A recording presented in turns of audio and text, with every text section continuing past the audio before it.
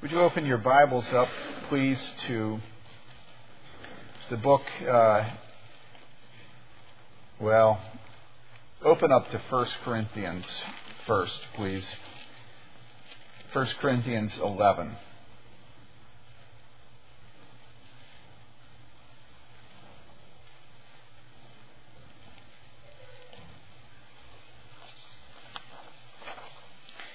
Beginning with verse 27. Our sermon text is actually James 5:13 to 16. But first, I'd like to set the context, because this morning we have the privilege of coming to the Lord's table. You see that the deacons have set the table for us down here in front. And so as we come to this table, for a whole bunch of reasons, but principally for the reason that there are specific instructions about how to approach this table, it's fitting that at times we take a sermon and focus particularly on how God has commanded that we come to this table. However, the reason that this week we're studying, and the title of the sermon is Confess Your Sins to One Another. The reason that this week we're focusing on this particularly is that there's been a fair amount of sickness recently in our congregation, and you all ought to know the normal way that the elders work with you if you are sick. If you ask for the elders to lay hands on you and pray for you for healing, they will, before they pray over you and lay hands on you, they will read from the book of James. And we have been doing this multiple times over the last few weeks. I mentioned this last week, and I want you to know that the pattern we follow is directly from this James text. But before we get to the James text, I want it to be in the context of the Lord's Supper this morning. So bear with me. Let me ask you about your mother. Was she anything like mine? My mother had a lot of rules. One rule was you didn't sit and read a book if she was working, which meant you never sat and read a book unless you hid from her. And it didn't do any good to stay up until 3 a.m. because she was still thinking about working. So I come by my late hours honestly. That's one thing you just learned, interestingly enough. My mother also was most intense when it came to the dining room table. And she had a whole host of rules for the dining room table. And if I just stop and think, I can hear them. I can even hear her voice. One of them was, Timothy, Timothy, strong and able, get your elbows off the table. Any of you heard that? Taylor has. Another one was, sit up straight. She hated that. Another one was, well, it wasn't at the table, but she always told us to stop walking like elephants.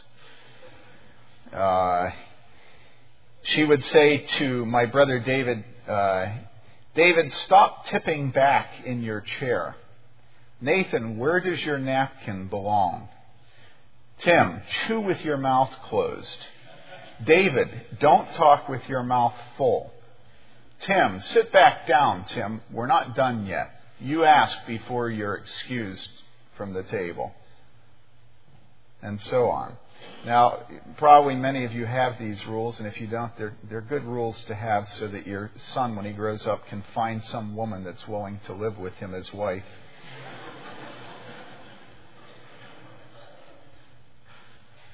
I'm really serious about that. But there was one thing that my mother was more intense about than anything else, and that was you didn't even think about coming to my mother's table unless you'd washed your hands, and it wasn't any good to just use water. You had to use soap. And you see where I'm headed. How ludicrous for us to have a rule about how we come to the table in the evening at our home, and yet to think that we can come to the table where we spiritually eat the body and drink the blood of Christ without washing. Makes no sense at all, does it? And we would not be surprised to know, as usual, there's a connection between our ordinary lives and God. And the connection is that God also demands that when we come to His table that we're clean. And I want that to be the context within which we discuss the confession of sins, because you'll see here in 1 Corinthians 11 that this is the classic location to go for the words of institution of this sacrament that we have, that we celebrate this morning. And part of the instructions we pick up in verse 26. It says what? It says, "For as often as you eat this bread and drink the cup, you proclaim the Lord's death until He comes. Therefore." In other words, this is a very, very heavy-duty thing that you're doing here. Therefore. Therefore what? "Whoever eats the bread or drinks the cup of the Lord in an unworthy manner shall be guilty of the body and blood of the Lord." Now, if any of you know the Lord, you know you don't want to be guilty of the body and blood of the Lord. But, verse 28, "A man must" what? "Examine himself, and in so doing he is to eat of the bread and drink of the cup. For he who eats and drinks judgment to himself if he does not judge the body rightly." Speaking of the body of Christ. "For this reason many among you are weak and sick, and a number sleep." This is the same sort of roundabout way of saying death when Jesus says she's just asleep. Many of you are even dead, a number are dead. "But if we judged ourselves rightly, we would not be judged.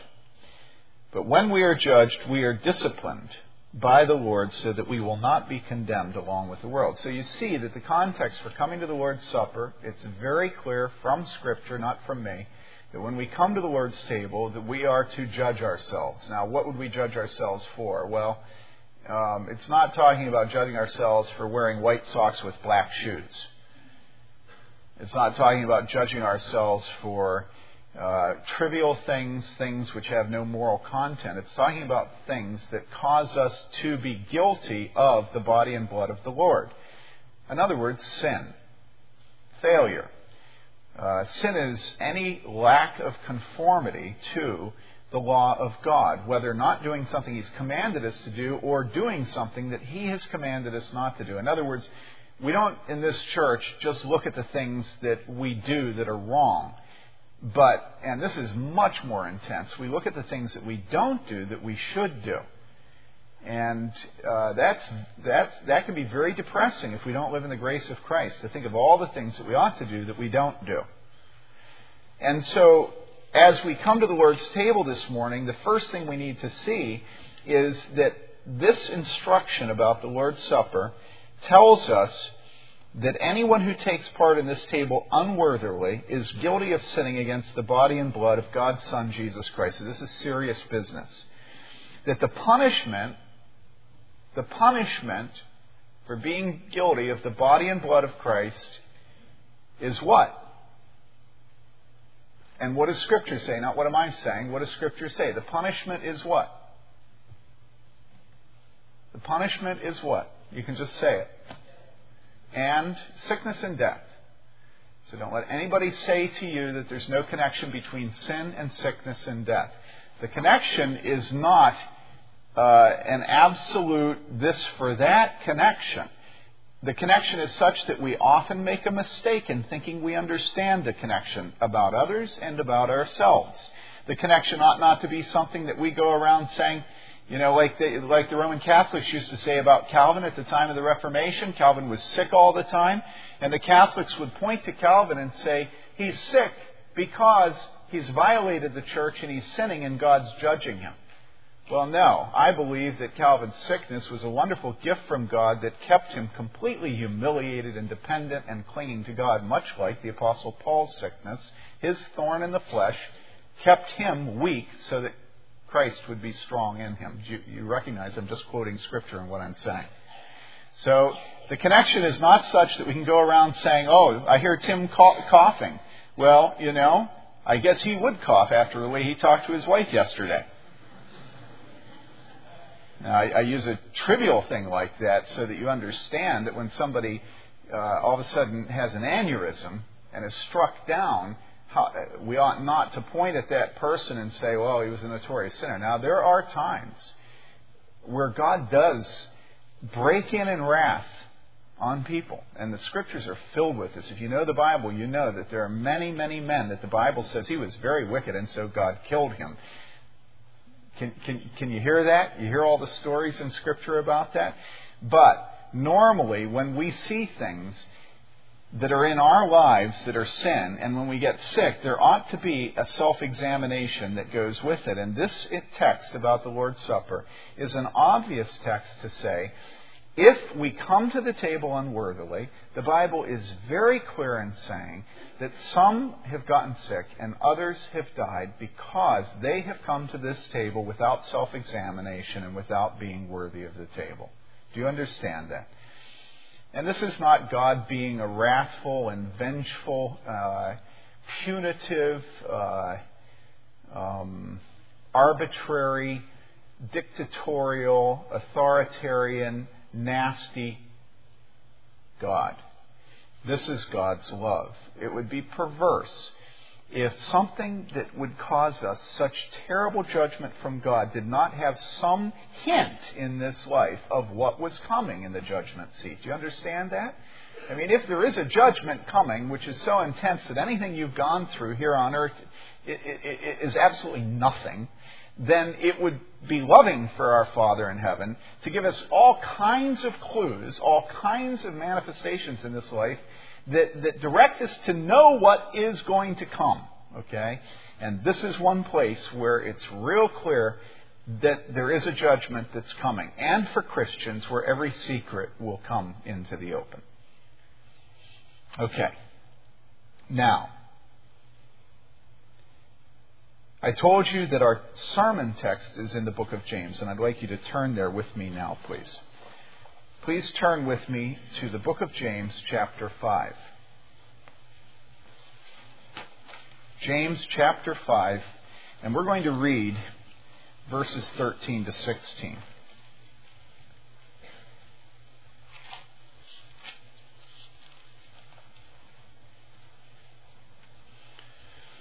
It's very interesting, by the way, that Thomas Manton, who I'm going to quote later, who was a 17th century reformer, wonderful pastor, on this exact text goes on at length about how songs made up by people at his time, not just the Psalter, but songs made up by his people at the time he was alive were appropriate for worship.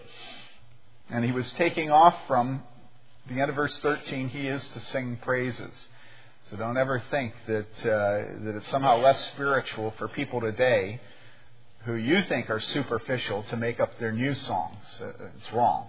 David Canfield is making up new hymns all the time, and somehow we've succeeded in having him in the sanctuary worshiping with us for 3 years without ever singing one. But I hope sometime we will. All right? And many of you are making new songs. Well, let's read now from God's Word, James chapter 5, verses 13 through 16. Is anyone among you suffering? Then he must pray. Is anyone cheerful? He is to sing praises. Is anyone among you sick? Then he must call for the elders of the church, and they are to pray over him, anointing him with oil in the name of the Lord. And the prayer offered in faith will restore the one who is sick, and the Lord will raise him up, and if he has committed sins, they will be forgiven him. Therefore, confess your sins to one another, and pray for one another so that you may be healed. The effective prayer of a righteous man can accomplish much. This is the Word of God, and it's not just for yesterday. It's eternally true. Now let me make a couple of comments, if you will, about the first couple of verses before we get into the heart of what I'd like to speak to you on this morning, namely the command to confess your sins to one another in verse 16. If you have been in the Roman Catholic Church, or if you have relatives who are Roman Catholics, or if you know anything about the Reformation, you know that this is the text that the sacrament, as the Roman Catholics call it, a sacrament of extreme unction is taken from.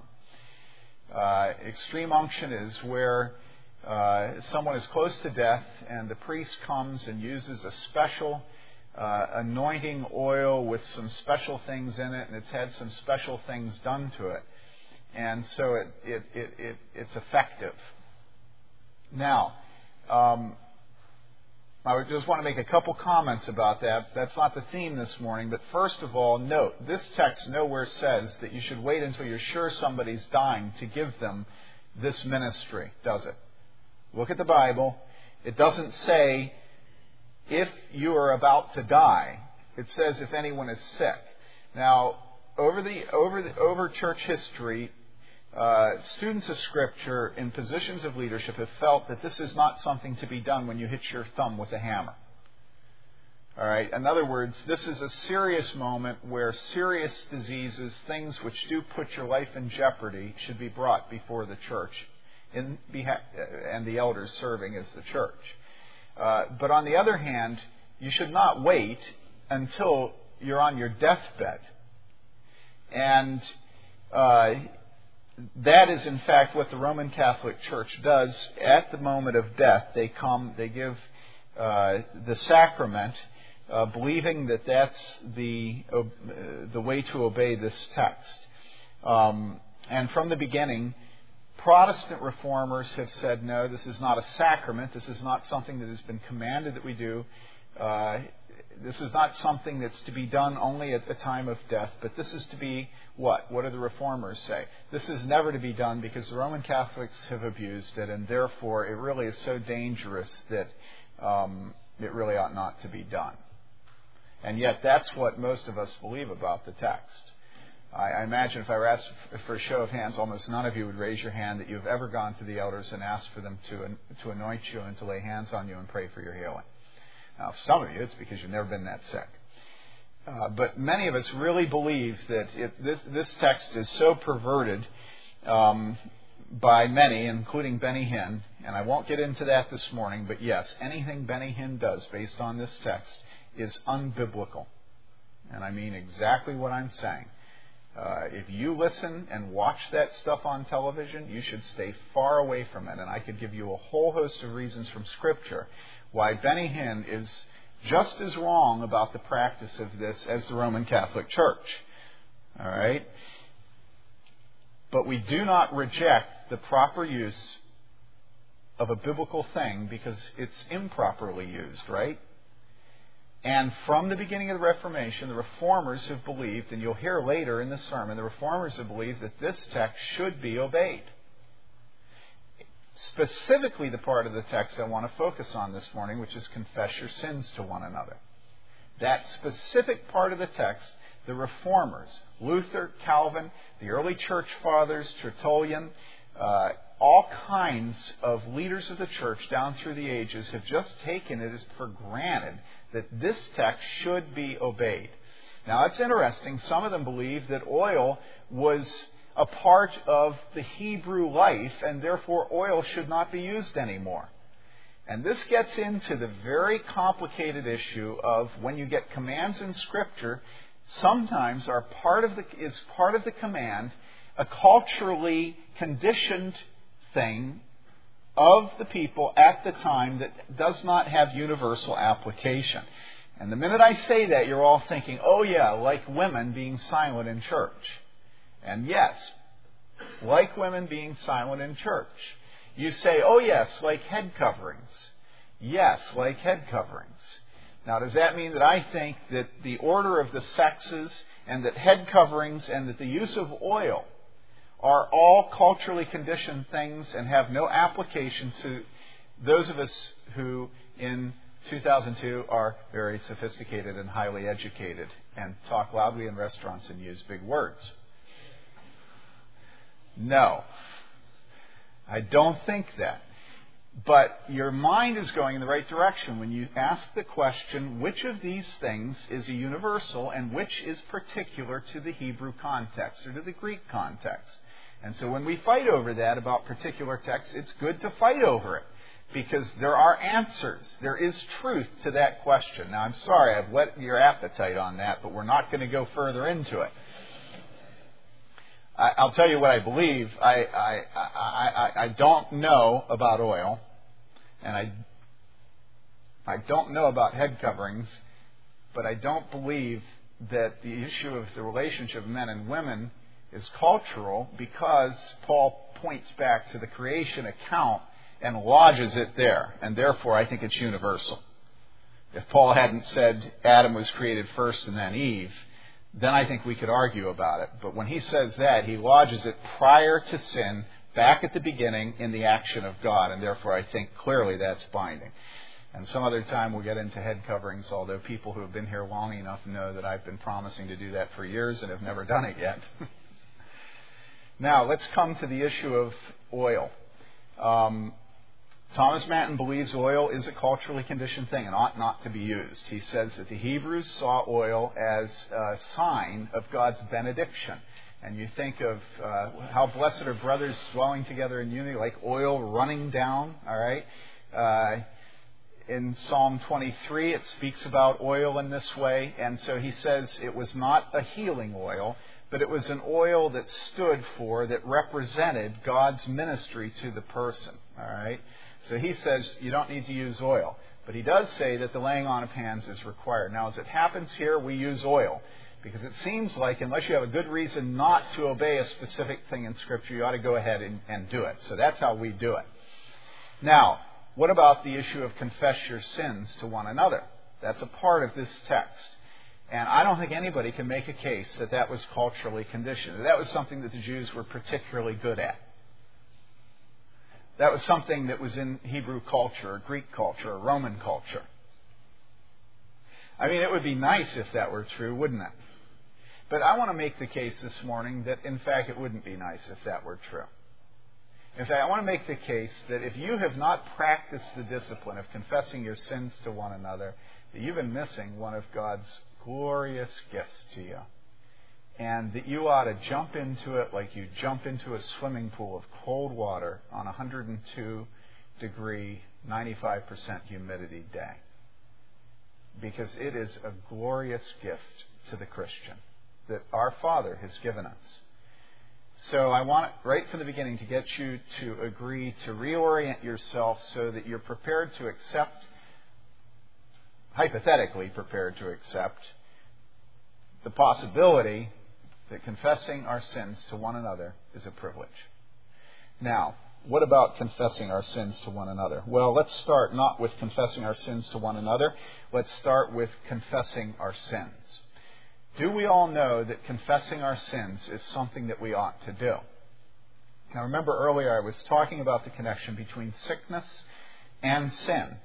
And if you were listening earlier to one of the readings of Scripture, flip with me to Psalm 103, you'll see how just incidental this is in Scripture. It just comes up without even thinking about it. All right? In Psalm 103, we see it. Just incidentally, it makes a connection there in verses 2 and 3. It says what? It says, "Bless the Lord, O my soul, and forget none of His benefits, who pardons all your iniquities, who heals all your diseases." Pardons your iniquities, heals your diseases. And you know that scholars of Scripture will tell you that it's not accidental that the Holy Spirit chose to have those two in that text right together, and that the pardoning of the iniquities came before the healing of the diseases. Okay? Now, how else could I make this case to you? Well, you'll see, if you'll turn with me to Matthew 9:2. Again, it's just an incidental appearance. And this is our Lord, and we see that this is a constant in His ministry of healing. In Matthew 9:2, we read this. "They brought to Him a paralytic lying on a bed. Seeing their faith, Jesus said to the paralytic, 'Take courage, son, your" what? "Sins are forgiven." Paralytic, sins are forgiven. Isn't that interesting? Okay, flip over to John 5:14, please. And there again, we just see what we could repeat over and over again, this connection between sickness and sin. John chapter 5, verse 14.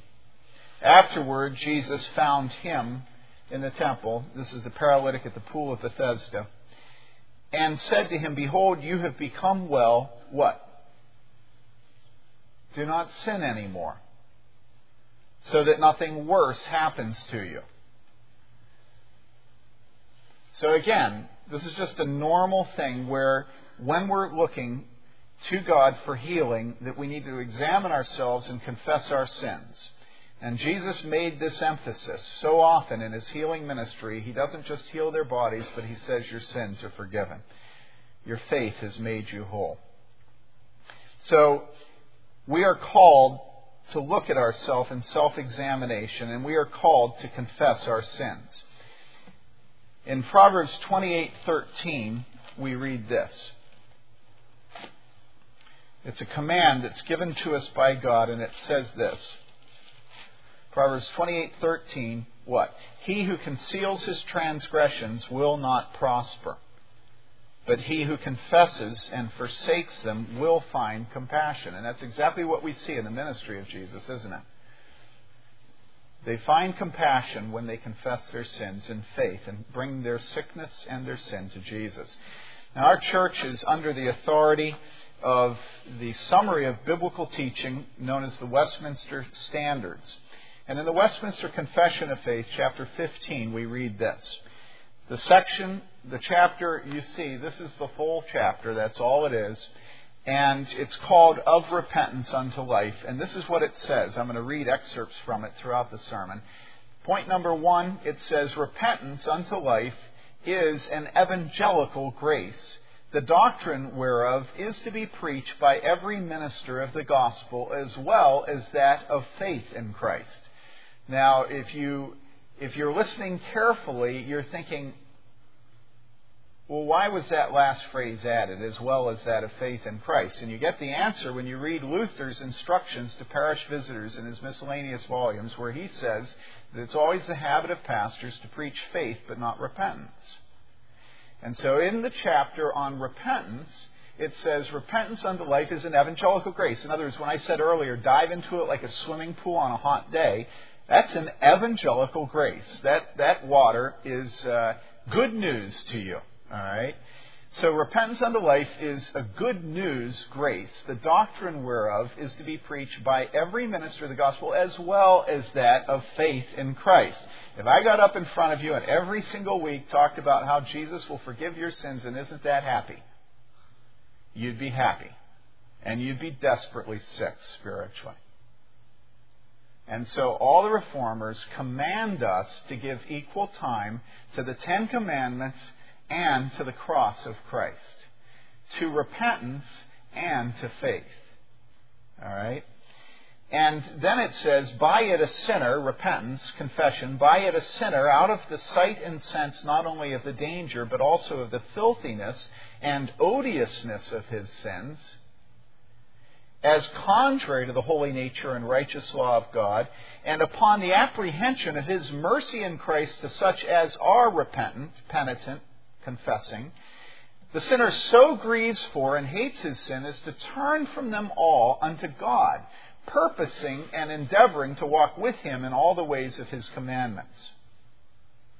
Although repentance is not to be rested in as a satisfaction for sin, or any cause of the pardon of sin, this is an act of God's free grace in Christ, yet it is, this repentance, it is of such necessity to all sinners that none may expect pardon without it.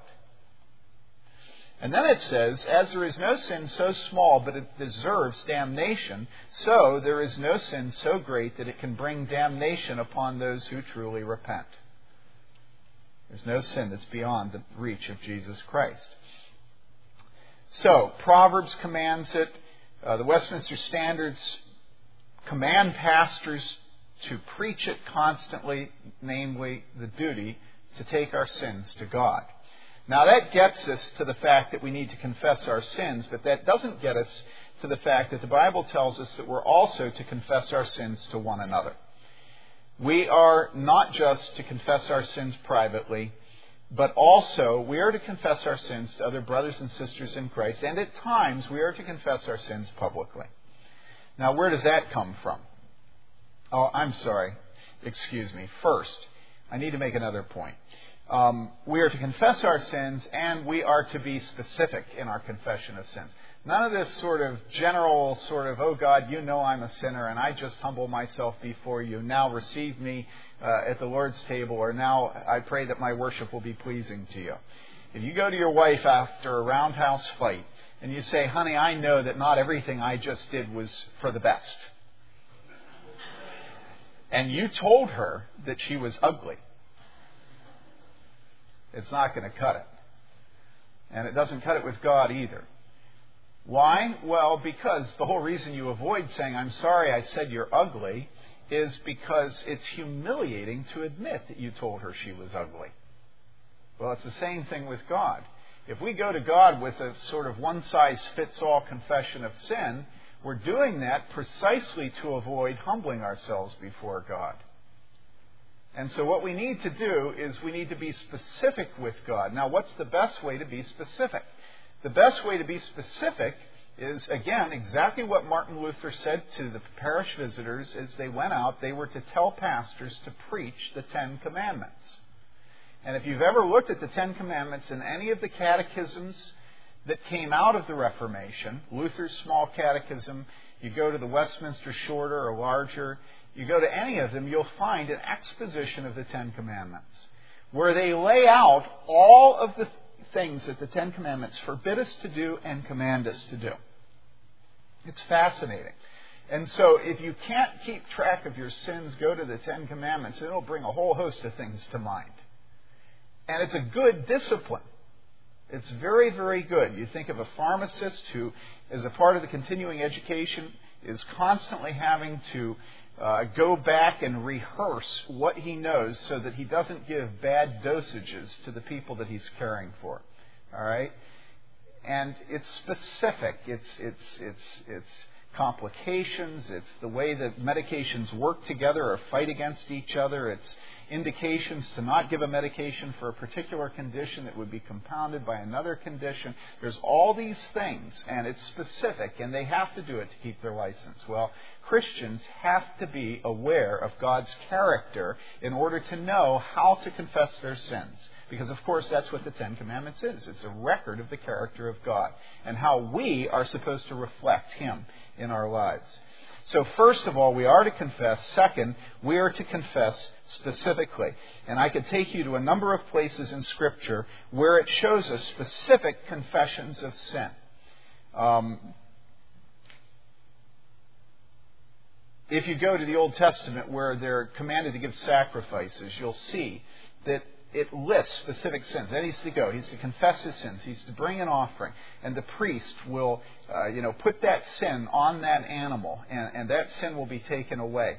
And you go, for instance, to the account of Ephesus. If you know what I'm talking about, let's go there if I can find it. I knew I was going to have trouble keeping track of where I was this morning.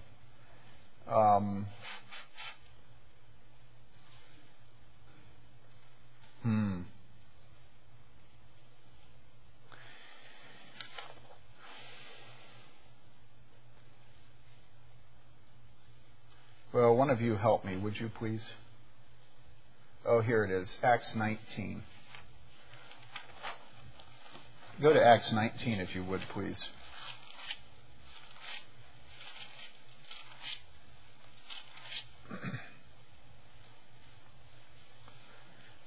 And again, I think it's more powerful in that it's just incidental. It just crops up, Acts 19, beginning with verse 18. Many also of those who had believed kept coming, confessing and disclosing their practices. Isn't that interesting?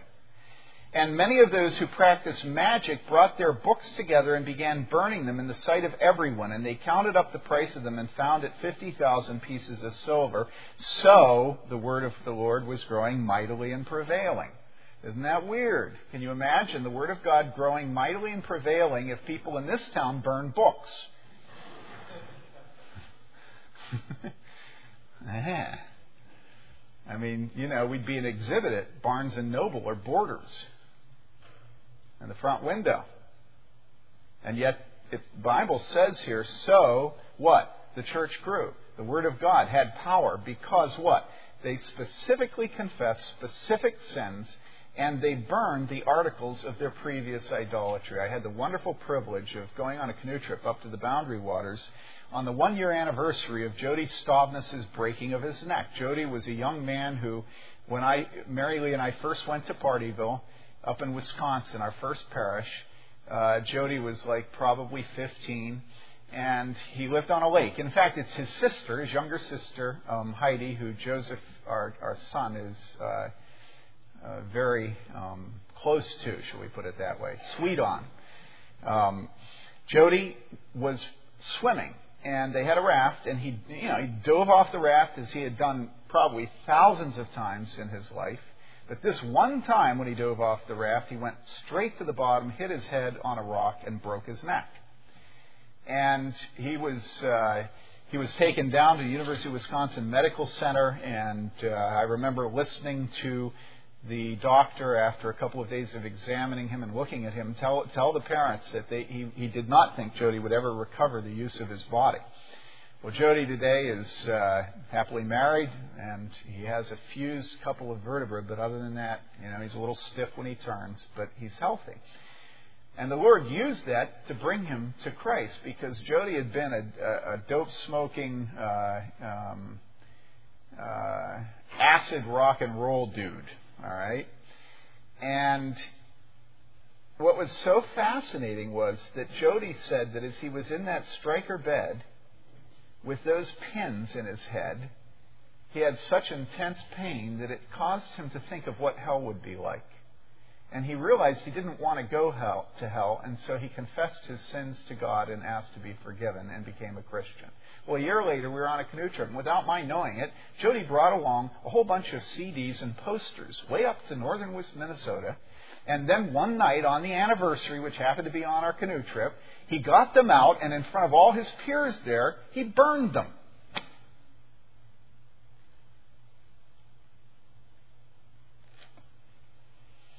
A public confession of sin. Public. A good confession of sin. I actually was happy that it happened way far away from the adults of the churches, because I thought I would have gotten into trouble if I'd allowed that to happen back home.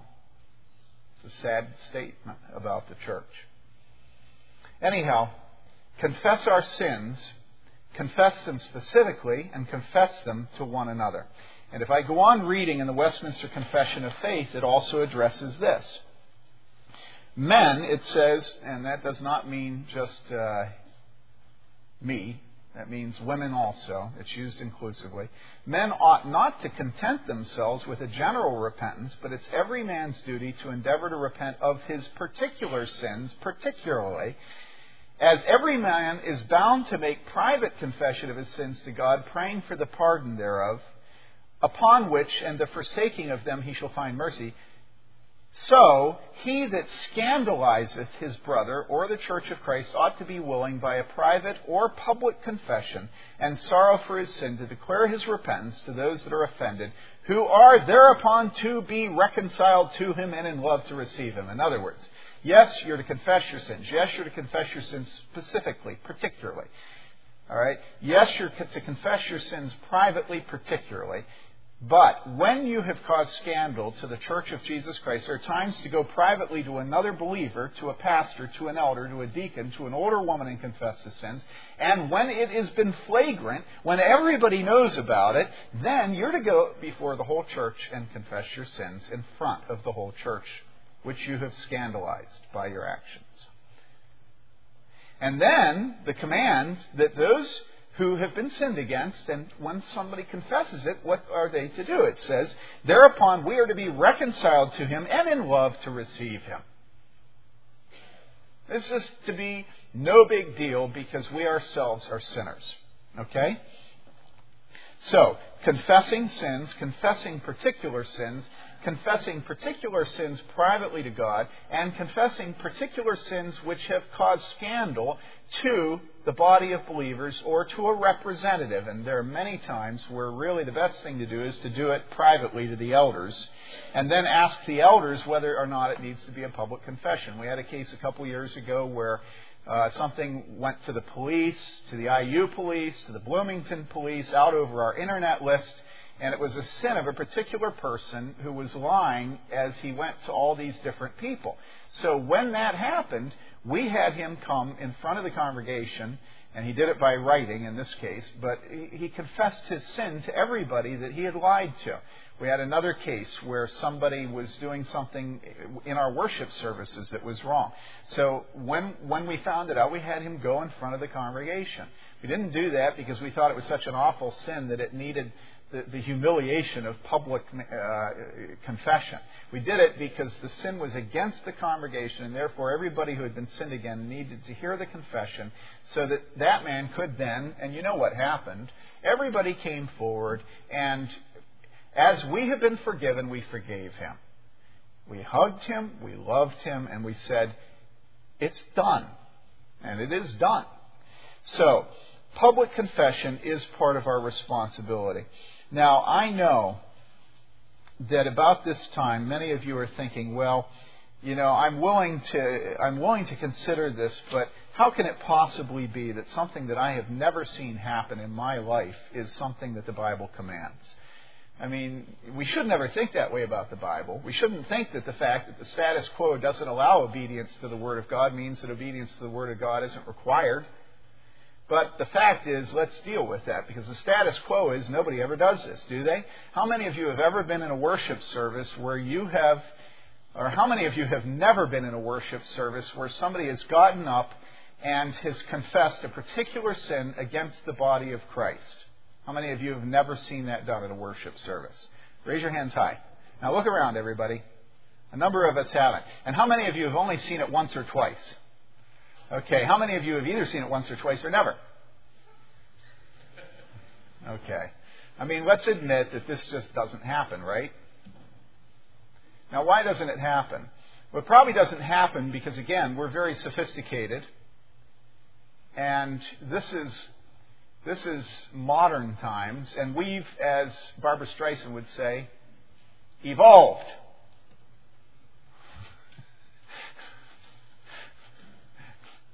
I mean, who needs that anymore, you know? I mean, I don't need to get up in front of people and confess my sins. Everybody knows I'm a sinner, right? You've been in my home. You know? That was for back in the days when life was private. And nobody ever got together and nobody would know one another was a sinner unless they had an opportunity to hear it in the synagogue, in the early church. And I'm being facetious, but I want you to admit to yourself that you do think this is gnarly and that you're not quite convinced that it ought to be done. And then I want to overwhelm you with citations from great church leaders. I don't often do this, but I want to do it this morning so that one of my favorite cartoons is a pastor preaching, and he says to the congregation, those aren't my statistics, but those are the statistics of a man who really knows what he's talking about. There's a sense in which I think at times it's appropriate to give to a congregation the convictions of godly men who have died and have gone before and that the church recognizes as great leaders. And I want to read several of them to you. First of all, I want to read to you from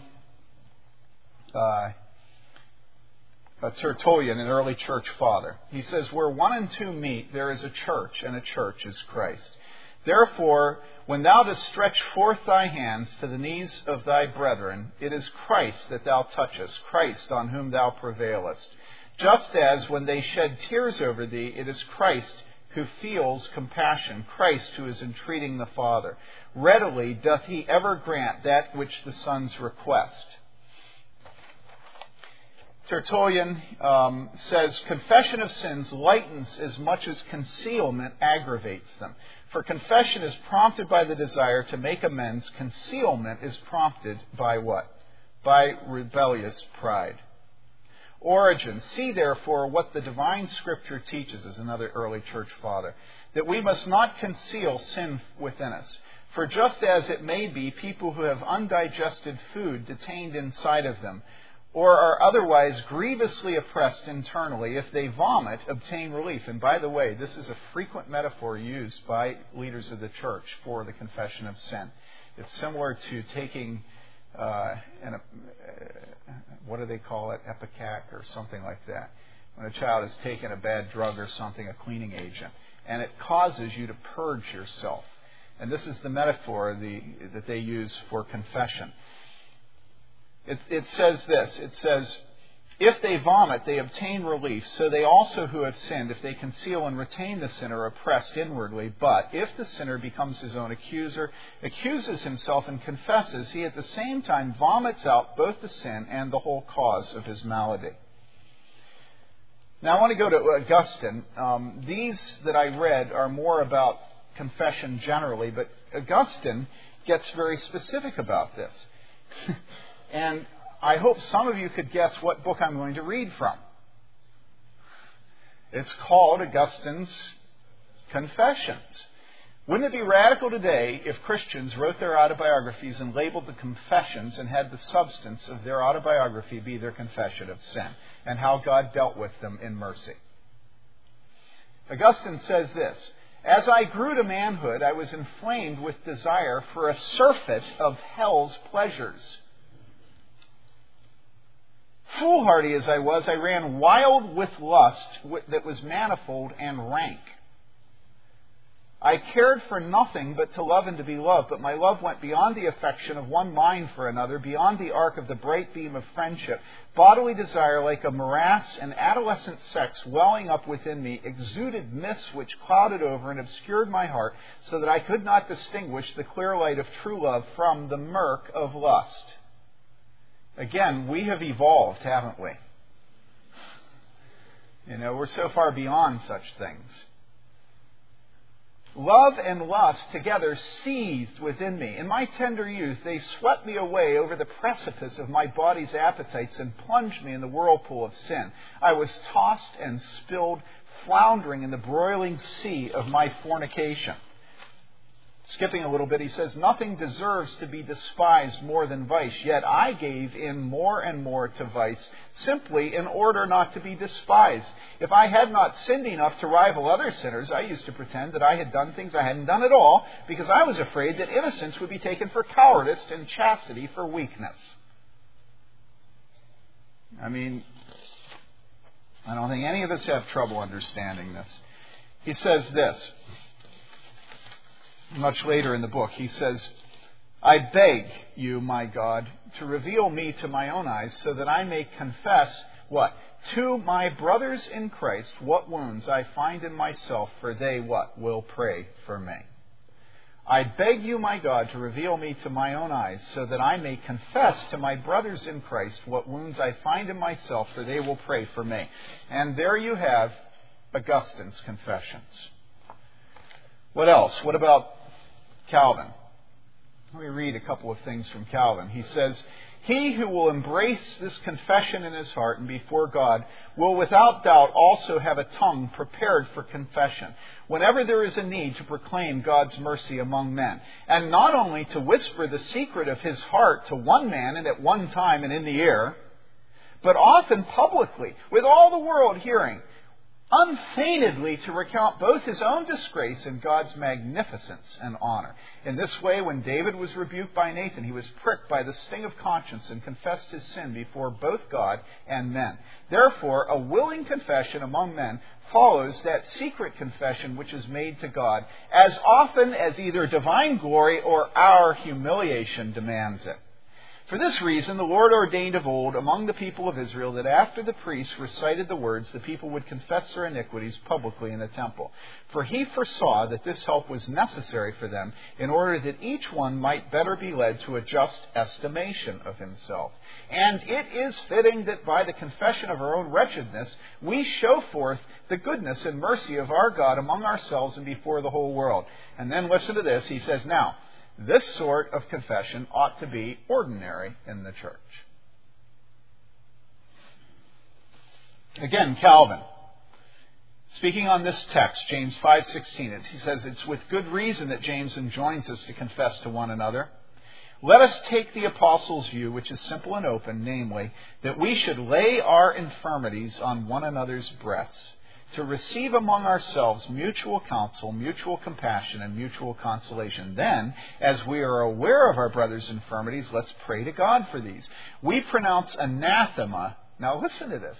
Calvin, he says, we pronounce accursed, anathema, on everyone who has not confessed himself a sinner before God, before his angels, before the church, and before all men. We curse anyone who has not confessed himself a sinner before God, before his angels, before the church, and in short, before all men. Again, Tertullian, where 1 and 2 meet, there is a church, and a church is Christ. Excuse me, I read that one. Then again, Calvin. Therefore, let every believer remember that if he be privately troubled and afflicted with a sense of sins, so that without outside help he is unable to free himself from them, it is a part of his duty not to neglect what the Lord has offered to him by way of remedy. Namely, that for his relief he should use private confession to his own pastor, and for his solace he should beg the private help of him whose duty it is, both publicly and privately, to comfort the people of God by the gospel teaching. Now, I'm out of time, and I'm just trying to make the case. You know where to confess. The Bible says this exhaustively. You know, one of the things that should spur us on to confession is the fact that often God will wound us, sometimes through sickness, sometimes through tragedy in our life, sometimes through the discipline of losing a job. God will wound us to drive us to confession when we have secret sins we're refusing to deal with. Number 2, when we confess, we should not do it generically. It should be specific. It should be for specific failures where we have not done what God commands us to do, or we have done things He commands us not to do. Number 3, these confessions certainly should be constant and private, but these confessions also at times should be to our pastors, to our elders, to the older women of the church, to our leaders. And then at times when we go to them, they will say this needs to be a public confession. And if you have the privilege of making a public confession, you should rejoice in it, because it is wonderful to receive the forgiveness and the love of a full assembled body of believers, which is what I have seen every single time this has been done at a church where I've been privileged to serve or to be a member. You just don't need to worry about the response of the congregation. Yes, there are always people who themselves do not think they're sinners who are prepared to judge you. But that's the exception in this church.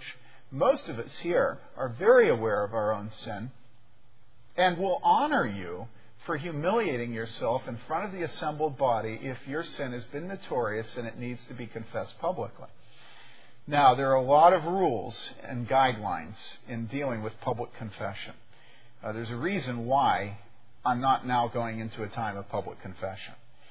It can be abused tremendously. There are many sins. You ought to think very carefully about confessing to someone else, and you ought to think very carefully whether that sin is something you should confess to your wife or to an elder or to a pastor. Sexual sins. Normally, it is wise to go to a man if you're a man, and to a woman if you're a woman. Normally, it is unwise to confess a sin to your wife of a sexual nature unless you've first gone to a leader of the church and gotten their counsel on that. In other words, just because it's commanded doesn't mean that you should just, ignorantly jump off the diving board when there's a stone at the bottom of the swimming pool. All right? Be wise about this. It can do great damage. But I'll tell you something, the damage we need to worry about in the church today is not the damage of doing this in an unwise way, nearly as much as it is the danger of never starting to obey a very specific command of God. Okay? So if you're going to avoid one danger or the other, I'd like you to avoid them both. But if you're going to avoid one danger or the other, let's start to obey this command and then learn how to obey it. Now, I'll pick this theme up again tonight. More specifics. But I hope that this morning, as we come to the Lord's table, you will see we must have washed. We must have judged ourselves. We must have confessed our sins. We must have confessed our sins specifically. We must have confessed our sins specifically and to one another if we are Christians, because these are simple commands of God.